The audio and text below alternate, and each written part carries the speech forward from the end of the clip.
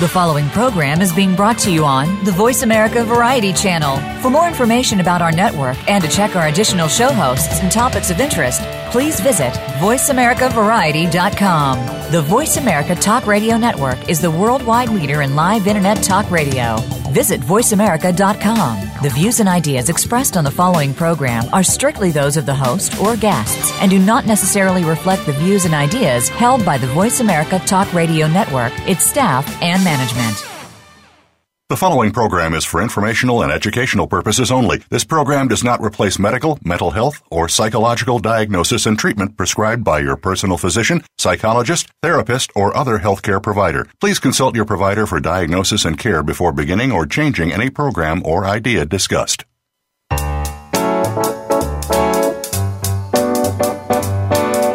Welcome to Psych Up Live with your host, Dr. Suzanne Phillips. If you're experiencing life, and we know you are, you may have a variety of questions about relationships, family issues, personal goals, coping with the unexpected, and much more. Today, you will hear some answers from a psychological perspective, and you may just take away something that fits. Here is Dr. Suzanne Phillips. Hi, welcome. I'm Suzanne Phillips, and thanks for joining me on Psych Up Live today. I think you're going to find today's show very useful because whether you struggle with a fear of flying, a tendency to fill your days with worry, or a sense of despondency that arrives with the holidays, you are not alone. And there are ways to manage these feelings. You'll be hearing about these from our guest and expert, Dr. Seth Gillihan. He'll be discussing his new book, Retrain the Brain, Cognitive Behavioral Therapy in 7 Weeks, a workbook for managing depression and anxiety. Dr. Gillihan is a psychologist who specializes in cognitive behavioral and mindfulness-based treatments for anxiety, depression, insomnia, and other conditions. He is co-author with Janet Singer of Overcoming OCD, A Journey to Recovery. In fact, Dr. Gillihan was on a former show of mine discussing that book. It's a terrific book. He's a clinical assistant professor of psychology in the psychiatry department of the University of Pennsylvania and a fellow of the Center for Neuroscience and Society at Penn. Dr. Seth Gillihan, it is my pleasure to welcome you back to Psych Up Live. Thank you, Suzanne. It's great to be back with you. Okay. Now, let's start. What made you decide to do a workbook for retraining the brain to manage anxiety and depression? Well, for as long as I've been doing CBT, cognitive behavioral therapy, I was struck by how few people actually have access to someone who does this kind of therapy. Either because there are a lot of parts of the country where it's hard to find someone who does CBT, someone who's close by. I think we take for granted here, and the area where I am, there are lots of therapists who do CBT, but in parts of the country or other parts of the world, it's just really not as available. Or a person can't afford the therapy because it's not covered by their insurance or other reasons. And to be honest, therapy can be expensive. So this was a way I was hoping to bring this type of treatment that's been shown to be really effective for anxiety and depression and other kinds of things, to bring it into the hands of more people who need it. And so for I guess about the cost of a copay, person can have access to the tools, and also can do it on their own time. There's flexibility and no travel time involved with doing a self-directed workbook. And it's very, very specific. Let's help our listeners understand when we say CBT, cognitive behavior therapy, what exactly is that? Yeah, it's an important question. So the way I like to introduce it is that it involves a way of thinking about the relation among our feelings, our thoughts, and our behaviors, and how those three elements relate to each other. So there's a triangle you'll see throughout the book, and another. I didn't invent that triangle. It's a way that we tend, as cognitive behavioral therapists, to think about these relationships, and it's a really useful way for understanding the kinds of habits that we can build that can help to raise our mood, to manage our anxiety, by really focusing on thoughts that might be serving us not that well, and seeing if we can change some of those thoughts in a useful direction, and also looking at behaviors that might be influencing our feelings and our thoughts, and in changing behavior patterns. So it tends to be a short-term treatment. There are lots of research studies showing that it's effective, so it's considered an evidence-based treatment. And it's very collaborative. It doesn't assume a sort of top-down, let me impart to you what you need to know, but it really is about meeting as equals and working together to help get the person to a better place. And just to clarify for our listeners, so you're saying what we think affects how we feel, and that affects what we do, or what we do might affect how we think, or what we don't do. What we don't do, if I just can't do anything, I start to think I'm kind of a loser, and then I start to feel depressed. So the thinking, the feeling, the behavior, all kind of connect in then many different interactive ways.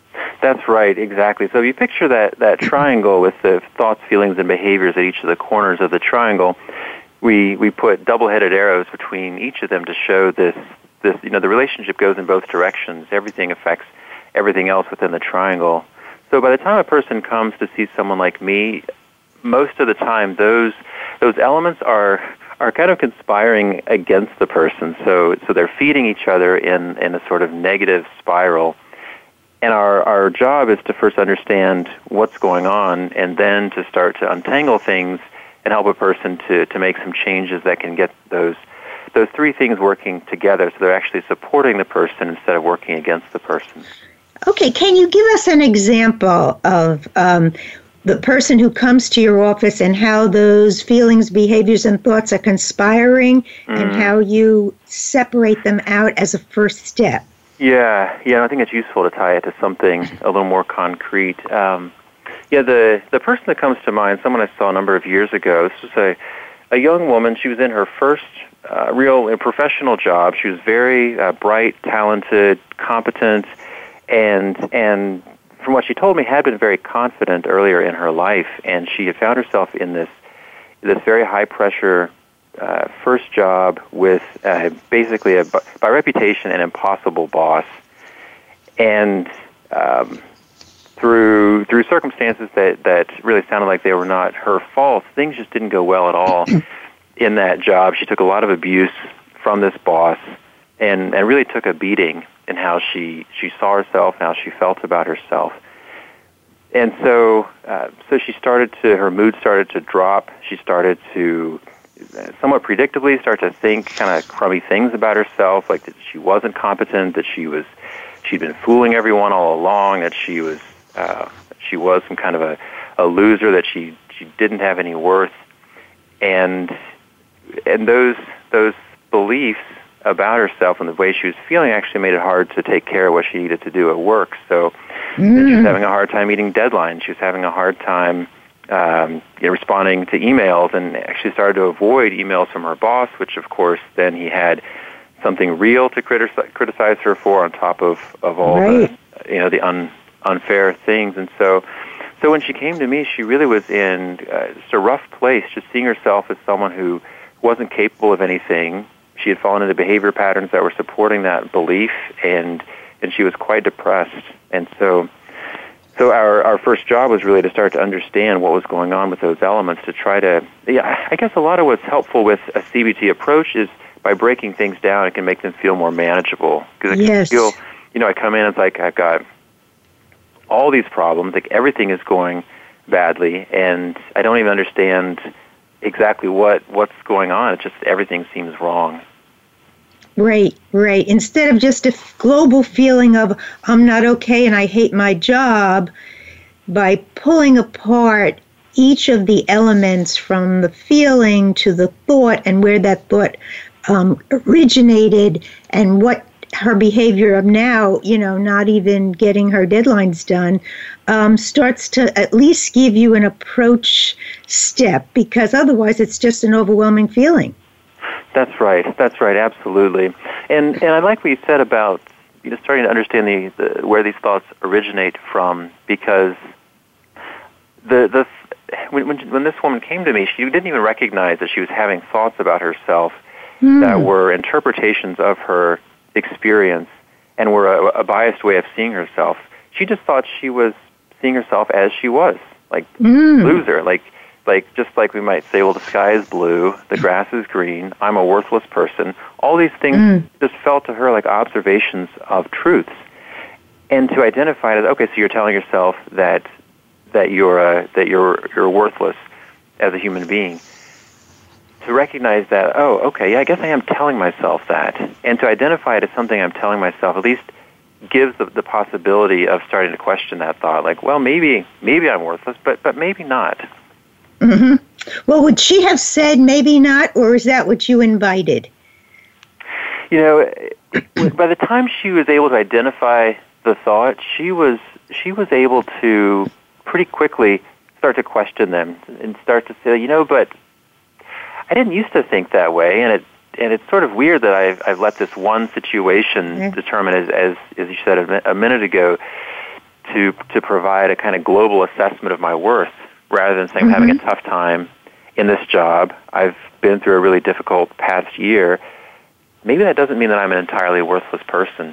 So some of it, I mean, definitely there's some prompting on my part and some, trying to gently lead a person to examine some of these things. But a lot of it starts to happen just by identifying thoughts as thoughts and then starting to look at the evidence together. I think at one point in the book you say, and I agree with this, that even just writing down the thoughts that you keep having changes your relationship with the thought and gives you a little distance to start to question it. Yes.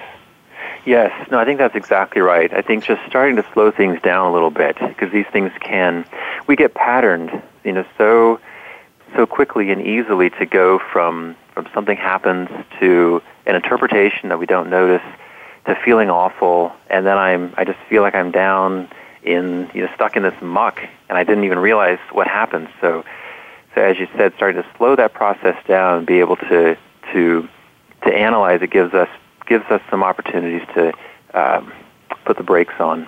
Mm-hmm. And once she could start to question, well, I didn't always feel like this, where did her next step go? To the behavior, to the feeling? So with her situation and in the book as well, but in general, we start with behavior. We start with trying to do some things to help the person do more things in her life that will give her a sense of reward. And make her feel a little more content. So either things that provide some sense of enjoyment or a feeling of satisfaction.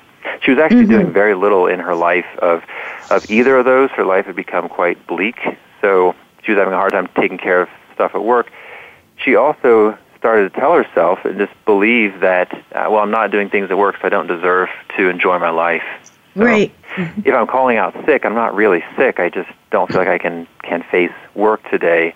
Then I'm not allowed to do anything enjoyable. I just have to basically stay in bed all day, or maybe watch really unfulfilling TV or something. So it started with. Sorry, go ahead. I was going to say, so it's interesting in the book, just for our listeners to know. Whereas the first week you're really going to write down your goals and the problems and some of your strengths and all kinds of things about yourself. Interesting, Seth invites you to get back to life. Not go back, not start looking at your negative behaviors, but go back to the rewarding behaviors that all of us tend to put down when we start to feel bad about ourselves. That's right. Yeah, and it's hard to overstate how important that is, to get back to things that feed us, because again, when someone when someone comes and starts therapy, a lot of times they've reached a point where they have very, very little left in the tank, so to speak. And, right. And there's got to be a fuel for this work, and some of that can come from the relationship or from a desire to get better, but really to sustain that work, it has to come from positive things in our lives, positive activities, positive interactions with other people, feeling like remembering that I'm good at things, that I have the ability to take care of things, and starting to do those things early on, then it'll continue throughout the treatment and ideally throughout a person's life. But we certainly start there again to provide a foundation to build on. Well, it's funny because even in my work with people, when everything seems bleak and I ask them about music that they love and how often they play it, often they realize they have not listened to music in a long time, or they haven't played the piano, which they're very good at, in a long time. So it's almost like when we're in so much pain, sometimes we forget who we are and even what our talents are. I know. Isn't that something? Something as simple as music, and recognizing that and coming back to it and realizing that there is that at least in that moment that it's possible to have some joy. Well, one of the things your book in the Order of the Weeks is letting people know is we don't have to solve the problem before you can start doing something enjoyable. We can do that right now, and we're going to keep on working on the problem, but you're allowed. You're allowed, you're allowed to enjoy life, even if we didn't deal with you and the boss yet. That's right. And if it makes it easier for people, sometimes you might even frame it as it's your job to enjoy life. This is your assignment. You have to, maybe being a little bit playful about it, but being serious about it.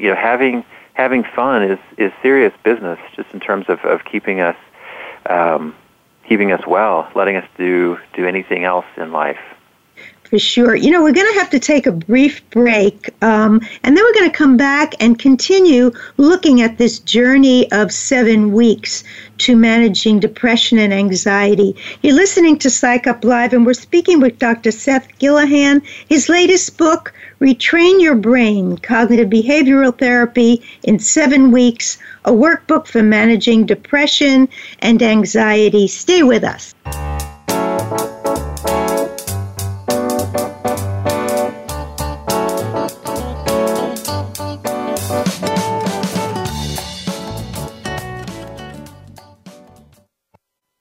Streaming live, the leader in Internet talk radio, VoiceAmerica.com.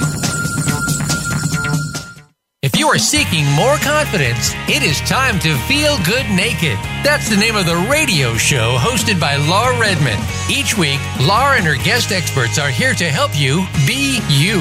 In order to be truly successful and happy, you need self-confidence, self-love, and self-respect. Feel Good Naked Radio will teach you how to embrace these qualities and make your life more fulfilling and meaningful. Listen live every Thursday at 10 a.m. Pacific Time and 1 p.m. Eastern Time on the Voice America Variety Channel. Be proud of who you really are from the inside out. Are you a pet parent? If so, you'll want to stay up to date on the latest tech gadgets and advances for your canine or feline friend.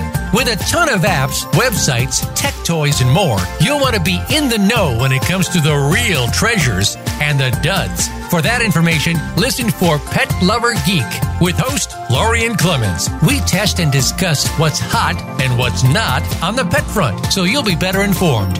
Tune in Saturdays at 10 a.m. Pacific, 1 p.m. Eastern on Voice America Variety. Are you finding your frequency?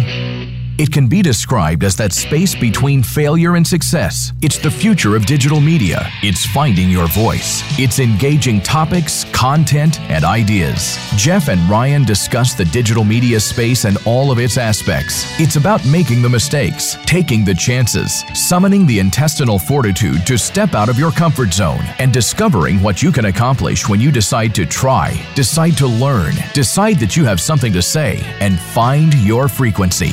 Live Fridays at 2 p.m. Pacific Time, 5 p.m. Eastern Time on the Voice America Variety Channel. follow us on Twitter at VoiceAmericaTRN. Get the lowdown on guests, new shows, and your favorites. That's VoiceAmericaTRN.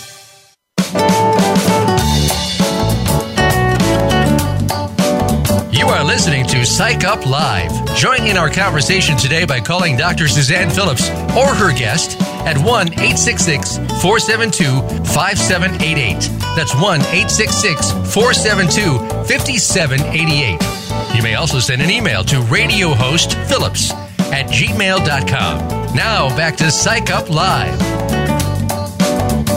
Welcome back to Psych Up Live. We're speaking with Dr. Seth Gillihan. His latest book, Retrain Your Brain, Managing Anxiety and Depression with Cognitive Behavioral Therapy, in a workbook that you can actually use on your own in concert with a therapist from many different backgrounds. So we were talking, Dr. Gillihan had given a case of a young lady who had such a terrible boss that before long, she not only believed that she was worthless, she was acting into that feeling, deadlines, etc. And we had just been talking about one of the important steps, it's week 2 in this book, is really getting back to life, and the idea that just doing things you enjoy refuels you and often helps you along this journey. And I mentioned to Dr. Gillihan, well, I've had patients come back and say, okay, I joined the YMCA and I'm playing the piano, but I still feel anxious or I still feel depressed. And so, Seth, I was wondering, where does that type of, where do we get more momentum if that's the situation? Right. So I would first, as a therapist, make sure that the activities the person was doing were actually based on her values, so things that were important to her and that would tend to help her feel well. Sometimes if we take something off the shelf, or maybe the person thinks, well, here's something that I should do. That's but true. Really maybe it's not what the person actually needs at that time. It's not really coming from them. So I'd want to check that out.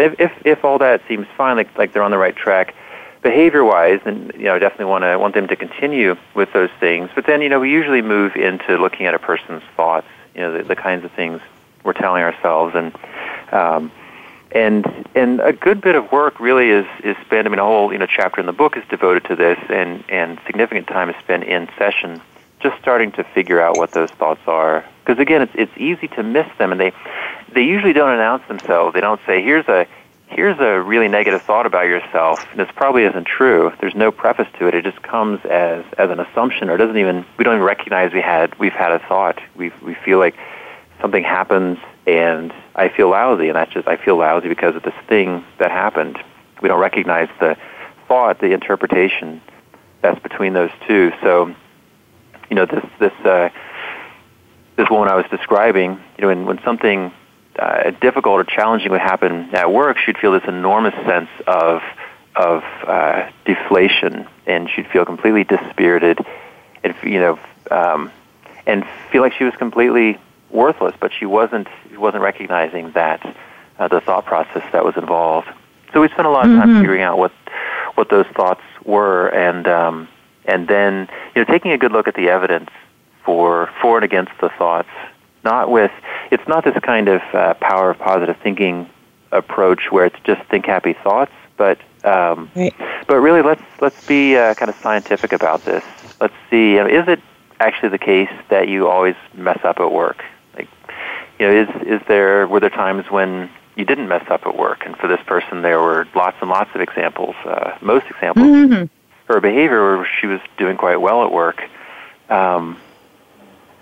So I don't want a person to feel like she has to kind of trick herself or look at the world through rose-colored glasses in this kind of false way, because we're going to see through it. Right? We're not going to buy it. We're going to recognize that we're trying to fool ourselves. Now, very often people have the but. So they'll say, if one were to ask, how do other people at work see you? Mm-hmm. And I don't know if she said, oh, most see me okay, but this person and this person, or I did fairly well on most of the accounts I'm responsible for, but I messed up And all of us tend to get riveted, and when we're depressed or anxious, even more so, on the negative piece, Seth. Yes. Yeah. So where do we go? Yeah, I mean, the but, it's a small and an important word, and the and there is intentional. We can often use the but to negate the first thing that we said. Right? Most people think I'm doing well at work, but I know that I'm messing up. Right. And so the first part doesn't even count. And so if we can even just on a purely linguistic level, if we can start to think of an and there, like I'm a competent worker and I've been having a hard time lately.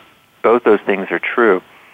We can start to get out of that negating. Oh, okay. So if someone were using the workbook and writing, I'm a competent, or I mess up a lot, and I'm creative in certain areas, we offset at least rather than condemn. Yes, exactly. So we can hold both of those things as they're both bits of evidence. One doesn't cancel the other.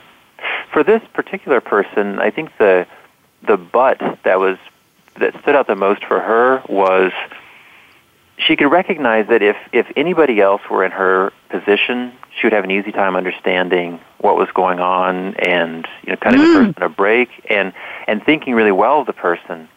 But in her language, for her, she just couldn't have the same level of compassion and understanding for herself.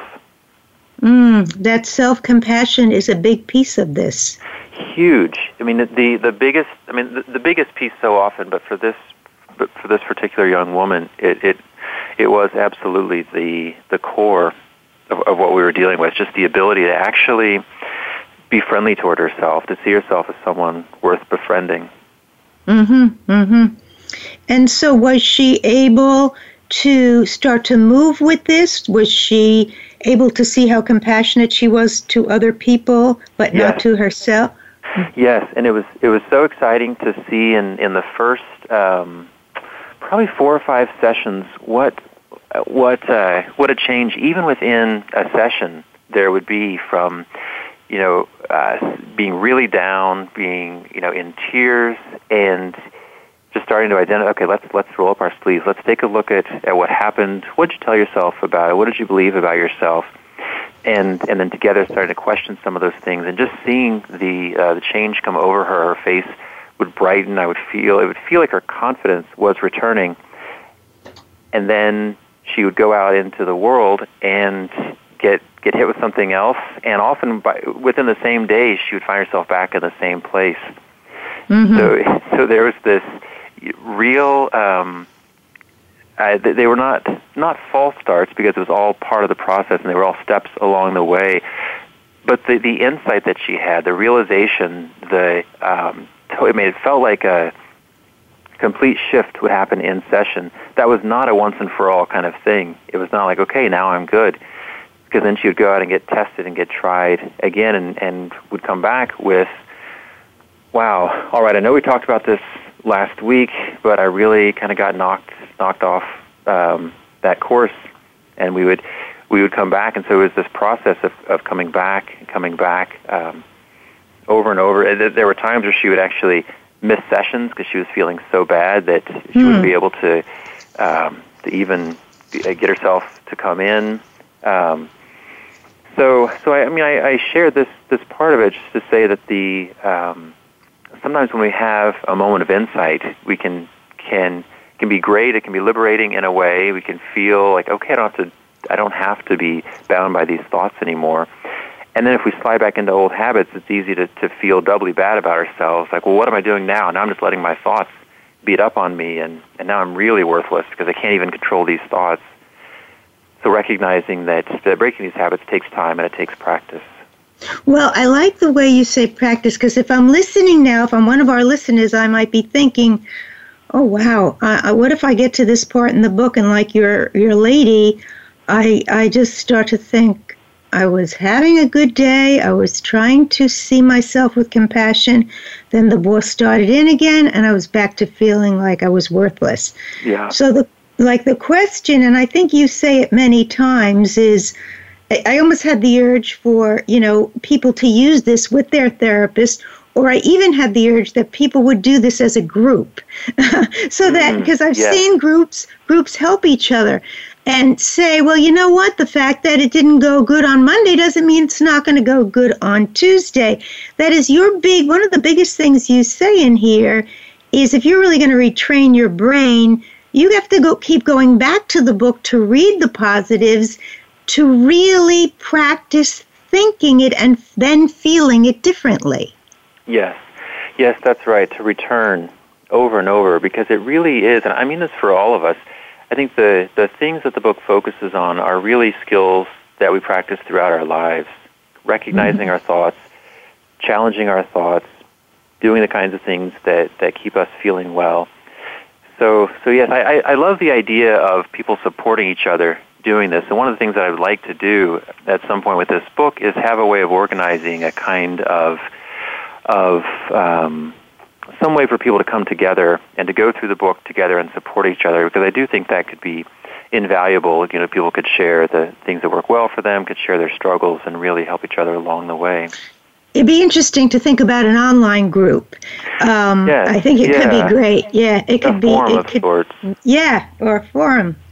Well, now when you get, and I think this applies, what I liked is when folks reading this, you're going to come to week 5, and then all of a sudden it's going to be time and task management. Mm-hmm. And when I saw it, I thought, well, doesn't this make sense? Because when we are depressed and anxious, usually we're having trouble with time and task management, which only fuels our feeling I'm worthless, I'm too anxious, I don't even get there, I'm so worried in the morning.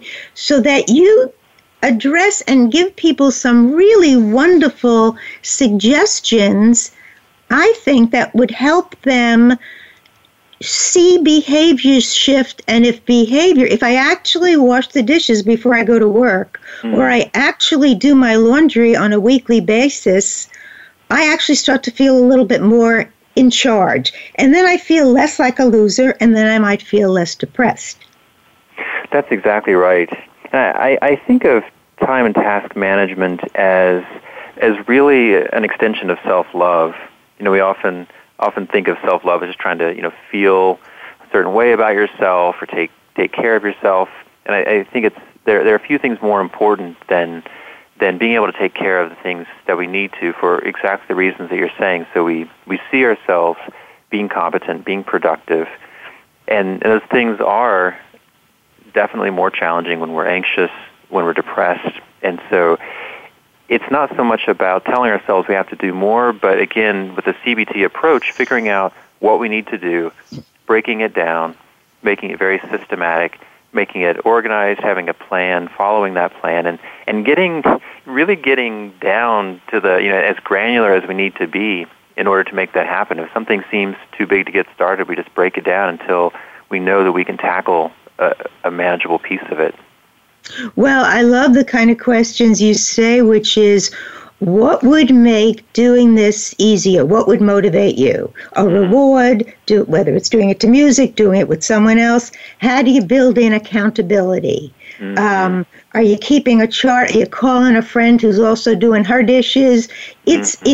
I think there's a tendency in this culture where we eat Big Macs and we do everything big to forget that small is big when we're making changes. It is, yes, and it's big in either direction. So sometimes someone will finish something, will do something that we had planned in session. They go home and do it, and they come back the next week and say, yeah, I did it, but it wasn't a big deal. Right. And I'll ask them, well, what would it have been a big deal not to do it? And usually the answer is yes. It would be a huge deal not to do it, because even though it's a small thing, not doing it just reinforces that the avoidance and also the way of seeing myself as someone who avoids. And so yes, it's a great point. I think even a small thing, there's really not a small accomplishment when we're building our lives back. Mm-hmm, mm-hmm. And I think using your own voice, we all have voices of parents or bosses or whoever who is saying, no big deal, what's the big deal? But once you take charge, the book invites you to take charge.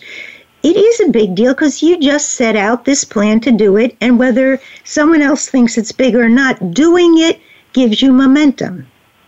Yes, and as my former supervisor said, it's hard to overstate the value of momentum. Just getting started, and versus starting from a dead stop, much harder for all of us, I think. I've used the expression with doctoral students who are blank on writing a paper or dissertation. The expression is break the cellophane. That is just take a pad out, write any thought you have, and then plan to go for a walk, a run, go see a movie.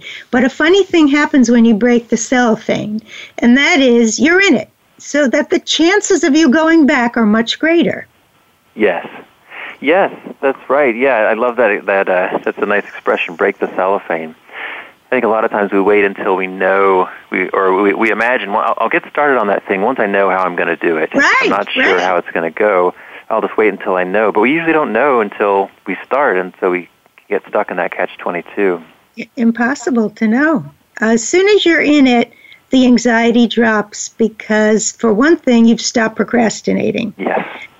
And then you're someone in it, and whether it's holiday shopping, whether it's, what you're going to do about the house, or whether it's you're going to look for a new job, it's the start that really matters. I think that you said that a great deal in this, that just get started. Yeah. Yes, exactly. Just get started. And once we decide to start, like you said, so much of the work is done. Just deciding I'm going to do this. And I think that's true for this program as well. Just deciding I'm going to tackle a workbook like this, I think, is a big part of the process.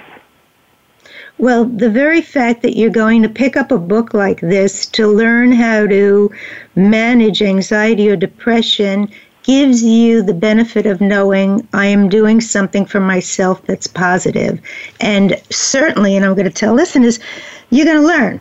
And information reduces anxiety and really makes you feel more of a sense of mastery. Yes, and I think part of the value of therapy is having that structure, knowing once a week I'm going to be sitting down, someone's going to be asking me how things went, and knowing that it's coming up, knowing that I'm in therapy, then helps that momentum to continue. And I think having a workbook can be the same kind of thing, giving it that structure. I mean, who doesn't want to be more productive, to manage their thoughts, to do rewarding activities? We all want to do those things.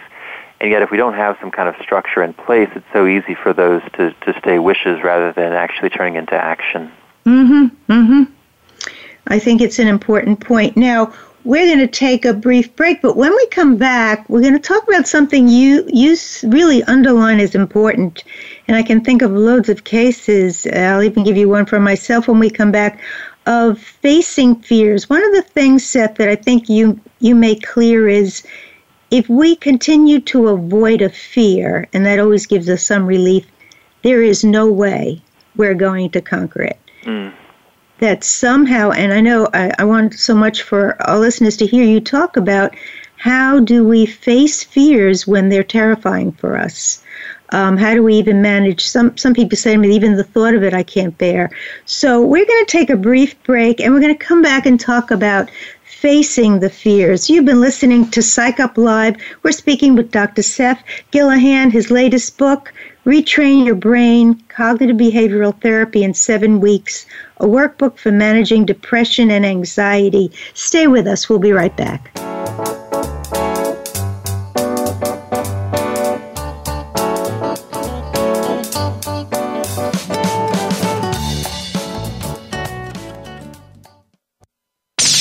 The Internet's #1 talk station. #1 talk station. VoiceAmerica.com. Are you or someone you know interested in attending college? With both college tuition and college enrollment up 60% since 2002, there is a lot of competition, and careful planning needs to be a part of the process. Tune in to Getting In, a college coach conversation, hosted by Elizabeth Heaton and featuring a team of college coach experts. We'll bring you the tips, techniques, and know-how to navigate the road to college and do so the smart way. Listen live every Thursday at 4 p.m. Eastern Time, 1 p.m. Pacific Time on the Voice America Variety Channel. You count. Tune into Inner Revolutionary Radio and join the spontaneous wave of people all over the planet who, like you, are changing our world from the inside out. Follow the movement. Meet guests who are shaking things up. Call in and gain insights and courage to empower your own voice. Large or small, your part counts. So join us. Co-hosted by Beth Green and James Maynard, Inner Revolutionary Radio airs live every Thursday at 3 p.m. Pacific Time, 6 p.m. Eastern on the Voice America Variety Channel. What makes a great leader? Most have a vision, one that starts beyond the resources available and continues from that point into developing a solid plan, organization, and company.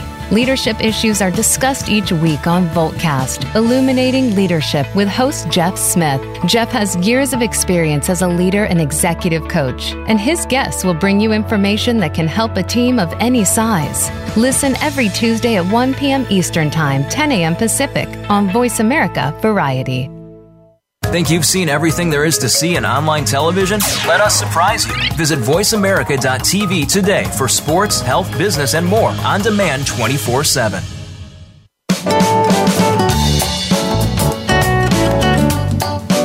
You are listening to Psych Up Live. Join in our conversation today by calling Dr. Suzanne Phillips or her guest at 1-866-472-5788. That's 1-866-472-5788. You may also send an email to radiohostphillips@gmail.com. Now back to Psych Up Live. Welcome back to Psych Up Live. We have a great show today. We've been speaking to Dr. Seth Gillihan, and he's really been giving us the steps which are laid out in his workbook. It's a workbook for managing depression and anxiety, and the title is Retrain Your Brain, Cognitive Behavioral Therapy in 7 Weeks. And one of the essential core of this is, how do we face our fears when we're anxious? And Dr. Gillihan, I wonder if we could talk about that. Absolutely. Yeah, I think it's one of the most challenging things that people tackle.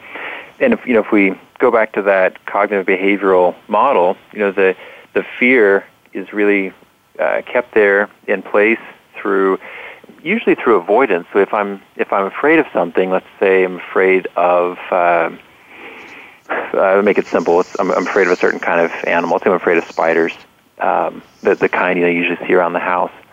If I avoid them all the time, then I never get to find out what happens if I actually get close to one. So I might be left with this belief that if I get closer than 6 feet to that spider, then it's going to jump on me, it's going to attack me, it's going to bite me, it's going to do something to me.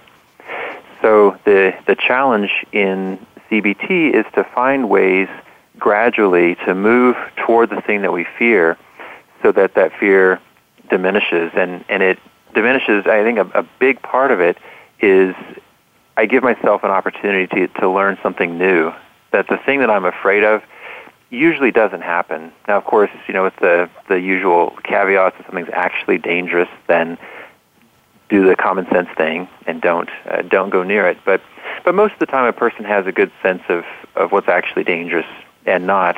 But we don't actually retrain our brains usually just by thinking about something. We have to actually approach it in real life to learn something meaningful.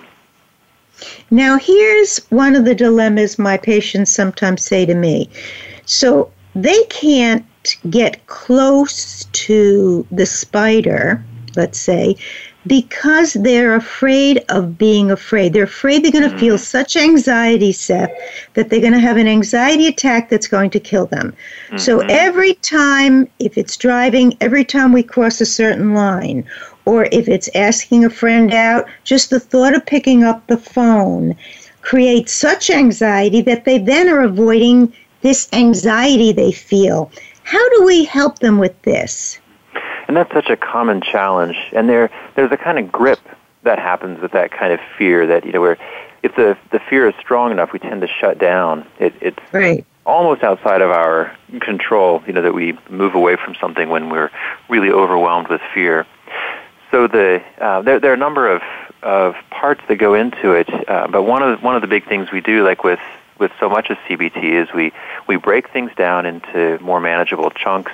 So maybe the thing that you're really terrified of is beyond what you can do now. But is there something that can we dial that down a little by doing a different behavior? And maybe it's with the spider example. Maybe it's getting 3 feet close to the spider rather than actually being right next to the spider.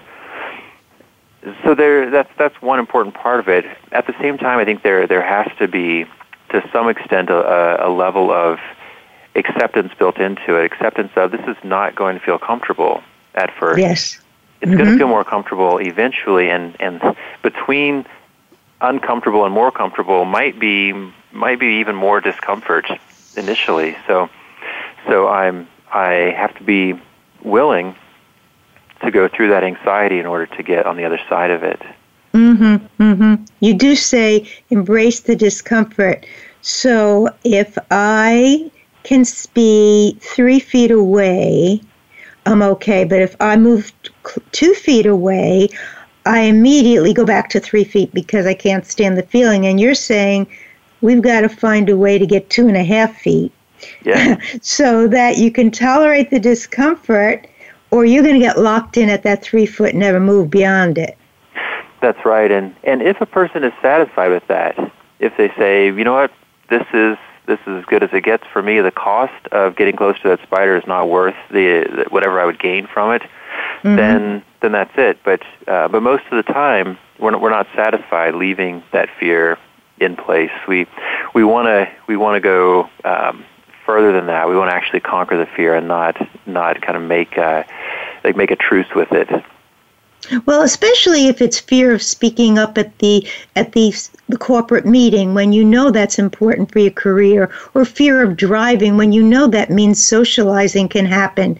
So, there's often a wish, there's a real goal in mind, and it's very, very, very, upsetting to someone to feel they're too anxious to go that next step. The way one of the things you're doing with CBT is really breaking it down to manageable, but not so manageable that you have no anxiety. I think that's what you're saying. There's got to be a little anxiety to keep moving.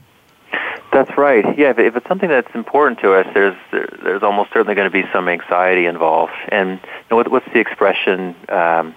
Courage is not the absence of fear, but the judgment that something's more important. And so if it's whether it's a job or having a date, or my own life, not too long ago, I had to have a medical procedure done, and I had to get a CAT scan beforehand. I'm not crazy about being in the small space of a CAT scan, but what are you going to do? You need to have these things done, and of course, on another level, what am I going to do? Avoid something that makes me anxious when I'm encouraging so many people to do the opposite. So once I decided, I realized, well, I'm just going to do this. Like, it's not a question of doing it or not doing it.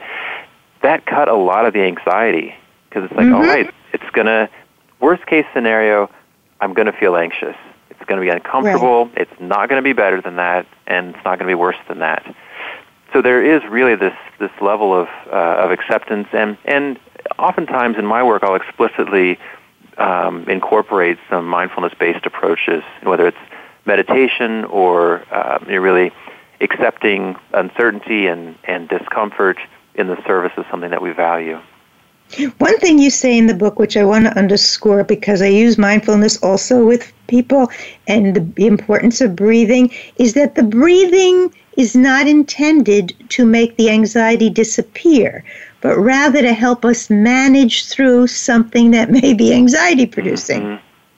Yes, exactly, and it can be a subtle distinction, but I think a really crucial one, because it's almost a universal response. If you give someone and tell them, use this so you don't feel anxious, then there becomes anxiety about, is this going to work? I mean, even if it's an anti-anxiety medication, I know some people feel like, well, I don't want to use this because what if I take it and I still feel anxious? Right. So if we come at it with, this is a way to help you manage, regardless of what the anxiety does, you can control where your attention goes, you can focus on the breath, then it's a different setup. Well, what I want you to do, and I'm going to ask you to give our listeners give a take-home message to our listeners. But let's just stop for a minute and ask, how would they get to your book? How would our listeners get to you? You blog, you have other books. What can they go to find you, Seth? Great. So my website is just my first and last name.com, SethGillihan.com. I also have a blog on Psychology Today, the Think, Act, Be blog, Think for Cognitive, Act for Behavioral, and Be for Mindfulness. Mm-hmm. And the book's available on Amazon and other online bookstores and in bookstores. Is there something else you asked? Did that cover it? Yeah, and really can be used in concert with going to therapy as a step before therapy, or really is going to give you some skills and make some sense of what's going on for you. That is, it's definitely going to help you break down a global feeling of being anxious or depressed and not knowing what to do. There's too much good that's still within your reach that you can use. And I think that's one of the gifts of the books. It's going to demystify suffering in some way and give you some skills. What would you like to share? What would you say the take-home message should be for our listeners, Seth? Yeah, I think the main take-home is that we all need to plan ways that we have reminders in our lives to do the things that keep us feeling well, to think in ways that are healthy for us, and really to build in these reminders, because as you were suggesting early on today, it's so easy to move away from things that are good for us, even when we know full well what those things are. So I think putting those structures in place is so crucial. I want to thank you for coming on the show, Dr. Gillihan. I think your book, Retrain Your Brain, Cognitive Behavioral Therapy in 7 Weeks, a workbook for managing depression and anxiety, is a real gift. I think it's something almost anybody could benefit from. You'll enjoy it. It will give you many, many good ideas. I really appreciate you coming on and sharing your book with our audience. Well, Suzanne, thanks so much for all of your kind remarks, and it's really nice to talk with you again. Look forward to doing it again, I hope. Thanks so much. I want to thank my listeners.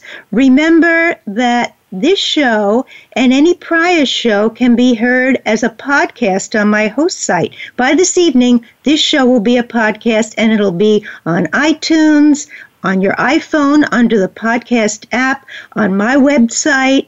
It'll be on Dr. Gillihan's website, on Voice America's website, so you have plenty of access to it.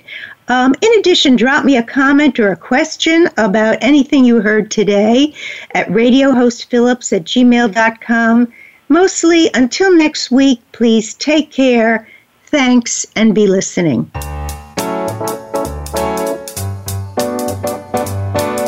Thank you for tuning in to Psych Up Live. Please join Dr. Suzanne Phillips for another edition of our programming next Thursday at 11 a.m. Pacific Time, 2 p.m. Eastern Time on the Voice America Variety Channel. We'll talk more next week.